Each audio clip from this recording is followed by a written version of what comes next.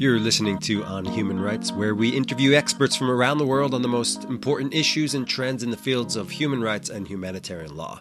We're broadcasting from the Raoul Wallenberg Institute of Human Rights and Humanitarian Law in Lund, Sweden. I'm Gabriel Stein. Today we're speaking to Johan Hessel. He's the CEO of Global Utmaning, or in English, Global Challenge. This is an independent think tank that promotes long-term solutions to crises and challenges. He's also a member of the Swedish delegation for the UN's 2030 Agenda for Sustainable Development. Thanks for joining us today. Thank you very much. Thanks for having me. Can you tell us what Global Utmaning is, for those of us who don't know? Global Utmaning, or Global Challenge, then, is an independent think tank, and we're working with long-term solutions to global challenges, or what some people would call and frame megatrends like digitalization, climate changes, what is happening inside our financial economical system, what is the development regarding social sustainability, inequalities, and so on. So we try to look at this, what is happening on a global perspective, how does that affect Sweden as a society, and how does policy and political decisions needs to change in order to become more sustainable in the long run. So we, as a think tank, then write a couple of reports every year. We try to do a lot of conversations, public seminars, and it's very good at gathering as a platform people from both the business community, from the political side, from civil society, and then, of course, from academia. Since as a think tank, you try to bridge knowledge to policy, which means looking into academic literature and then trying to frame it to a political context for politicians to adopt it and push the conversation forward. Why are you interested in this work? How'd you get into it? Well, me as a background is partly political, and I've been working with international issues and with development aid and a bit framing from it. And I always found that the research was a bit too narrowed. And then at the same time that I thought policy were more, fun than politics, in the sense that it's more fun looking at what kind of policy decisions should be taking than how do you win the next election. So I have a deep worry and at the same time as an optimist regarding what we as a society can achieve. And then it's great having the opportunity to work with these change-driving issues. What are you worried about? What I'm worried about today, that is how the world is actually drifting apart. That we can see that we have this huge challenge when it comes to climate, how we're hitting our planetary boundaries, that we can see that inequality is rising, and that there is a lot of people who feel, not faith in the future that is coming, that we can see that we have very large and important geopolitical shifts, which decision makers on a global level doesn't seem to be able to, intervene in, that the world is structured differently than after the Second World War, and it's not really reflected, that we have a lot of movement when it comes to people and migration, which is a great opportunity for society as a whole, but it frightens people because, it means that values, cultures, and so on is challenged, and we're not really a society yet that can take hold of that and embrace that and see it as an opportunity. And that is because people feel that people is worried about their future and especially their socio-economic anxiety. What about my pension? What about my work? And what about my children? And so on. So, I think we're living in a time in great shifts. And it's a bit drifting apart. And that is partly ironic because at the same time, society today have more knowledge than ever. We have experienced a lot. We have constructed welfare societies. We have constructed a liberal market economy. We're very skilled and know exactly the meaning of human rights, but we are not always practicing it. And I think it's interesting trying to frame that so people get more aware of what could happen, more aware of their rights and what can be achieved. So we try to take some steps forward regarding that. So you've really decided to go after challenges which are pretty easy to solve, right? Yeah, exactly. That's but I think, everyone can do their task, and hopefully, if we can provide, some insight, provide some suggestions, then I think we're doing our part. And I think one of the reasons why we collaborate with a lot of different organizations and also companies, and why we're politically independent, that is because we actually realize that we're not the decision makers. We cannot make it on our own. And I would just wish that more people had that awareness, because then you would have more, partnerships, more collaboration, and then we could achieve a lot. So yeah, we take up the big challenges, and if we can help a bit, then we're happy. But we're very aware that, it's not a single hand job. You mentioned before the fear and the anxiety, and one of the things you mentioned is also the splitting apart of society. Today, it's no surprise that we have these two very different dialogues, these two very different narratives going on about how globalization is affecting the world. How, and you're in we can't help it, we're all in a certain bubble. You're in development world. I'm talking to you from the Raoul Wallenberg Institute, which is in human rights world.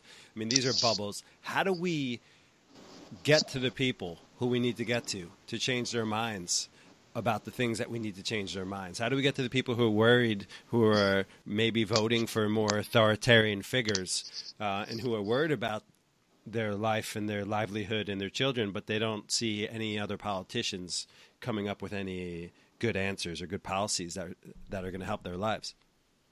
Well, first of all, I think that's really the question to put forward. And I think we've been seeing this trend for quite a while, and what happened with Brexit and what happened with Trump made it very immediate. And now if you're looking in France, for example, people is happy and is celebrating that Macron was elected president and not Le Pen, at the same time as Le Pen, reached more support than ever. And if you're looking in the Swedish climate, you can see that the Swedish Democrats, for example, is rising. So I think it's, absolutely correct. And I think your way of framing it as a bubbles are also true. I usually talk about we're living inside of a sustainability bubble. And that when I'm speaking to this kind of crowd, I'm trying to frame it just like you, that, we have a responsibility to reaching out to the other side, those who are feeling anxious and that is perhaps not that certain of the future. And I think one first step is realizing that it's actually us within inside of this bubble who has to reach out. It's not them, if you using that terminology, which haven't understood. It's sort of like us not reaching through.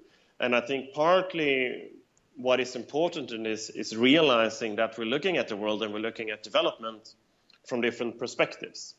And most of them who is in our bubble is looking at it from a decently privileged area, mostly well-educated people, middle class, with an awareness, and which is perhaps not holding the socioeconomic anxiety which other is holding.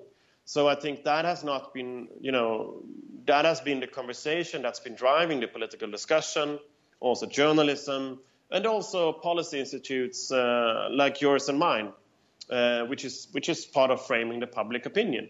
So there's been a disconnection between a lot of people in society, and that has been used by those who are holding a very populist, racist, and even fascist message. And that's been very skilled. And I think this is a struggle that is for real, and I think it's partly a struggle that is about democracy.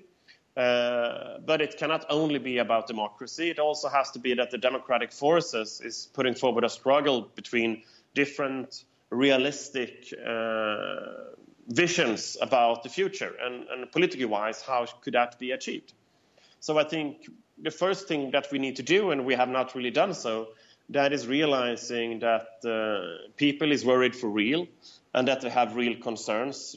It's not just about communication, social media, artificial intelligence being used in an election campaign. It is about real issues. And I think that is partly because policy and politicians have a tendency of always being, very positive and at the same time sort of like frightening people. But there is not so many people and institutions who manage to explain what kind of transition are we standing ahead of. That is trying to explain that, climate change holds a lot of things that is really concerning. But if we do this transition to renewable energy, we try to mitigate climate, we try to find different ways of consuming and living, that holds great opportunities and it holds a lot of great jobs. So there is a new narrative and a new story which needs to be formed in order to be able to reach out to people so that they feel that they are also part of this new narrative, which will reshape economics and our societies. Do you see that happening today? Do you see groups trying to reach out with the new narrative to the groups who are finding themselves left behind? Not really, and I think that is partly because if you're looking at the political discussion, it's very much based on the 20th century industrialization. And the political parties, both on the right side and the left side, and also the emerging green parties, haven't been able to frame that discussion, which is where climate is more, it's not a question about environment, it's mainly a question about business strategies, new kinds of innovation and economics. And where welfare society today looks a lot differently because you will hold a lot of jobs, you will need constant upgrading of your skills, and a new kind of social inclusion because people are moving in a different way. And that story, that narrative is not really part of the discussion. And that, I think, is being caught up by those new parties, populist parties, or whatever we tend to call them, which then is reflecting back to a reality that was 30, 40 years ago, which is even older than today's political parties. But there is not so many that is holding this new narrative, a new story. The 2030 Agenda and these 17 goals for sustainable development in somehow does. But it's a very abstract United Nations process goals which have been formed by the people which is living in this sustainability bubble. So I think those goals are not standalone, and they need to be framed in each society so they become relevant, and it's goals that need roadmaps of how is this transformation of society going to take place. But I think they represent the best knowledge and perhaps the best narrative that we have regarding what is a realistic future that we're aiming at. And I think it's kind of interesting that is not goals that is set up for developing part of the world or the developed part of the world, east or west, but it's a framework that is actually relevant for everybody. Then I don't think that these goals are, well known, neither by the politicians who took the decision about them, or about most of the policymakers, because most of the policymakers or institutions like you and me, we're still looking at what is my goal, and doesn't really understand that it's the complete picture of all of the 17 goals and how they integrate, which is the story, not just one goal. And there I think we need a way. But I think that is an agenda which is not politicized, even if it's political, which could actually hold a new kind of narrative. It's interesting that you talk about that, because I think in our bubble, people throw around the term Agenda 2030, the Sustainable Development Goals, as if everyone knows about them. Reality is most people don't. But you're on the Swedish delegation for the Agenda 2030 delegation. Can you tell us a bit about that work? Yeah, I mean, we were set up by the government in order to provide a roadmap for how is Sweden going to work on its implementation of these goals, both domestically in Sweden, which is the main focus, but also what efforts should Sweden put forward with inside of the international community. And I think we concluded that this is, a path towards sustainable welfare in Sweden, where it's a different kind of development of the welfare state, which needs to be inclusive in a different way in a globalized community. And it's sustainable in the sense that, we can see that climate is changing the economical structure and economical environment. So in Sweden, I think it's firm of labeling it as sustainable welfare. One of the things that we looked at is exactly what you say, that most people don't know what this is all about. And therefore, we suggested that, you need to have a lot of educational efforts, and you need to give resources to different kinds of civil society actors, both old and new, in order to work on these goals and make them aware. But also then strengthening citizens' awareness of them so that they can push the politicians in order to take the long-term decisions, because they are in somehow still being very short-based regarding that. So I think we are delivering a report here now in May, which is defining a couple of areas of focus which we think is very relevant in Sweden.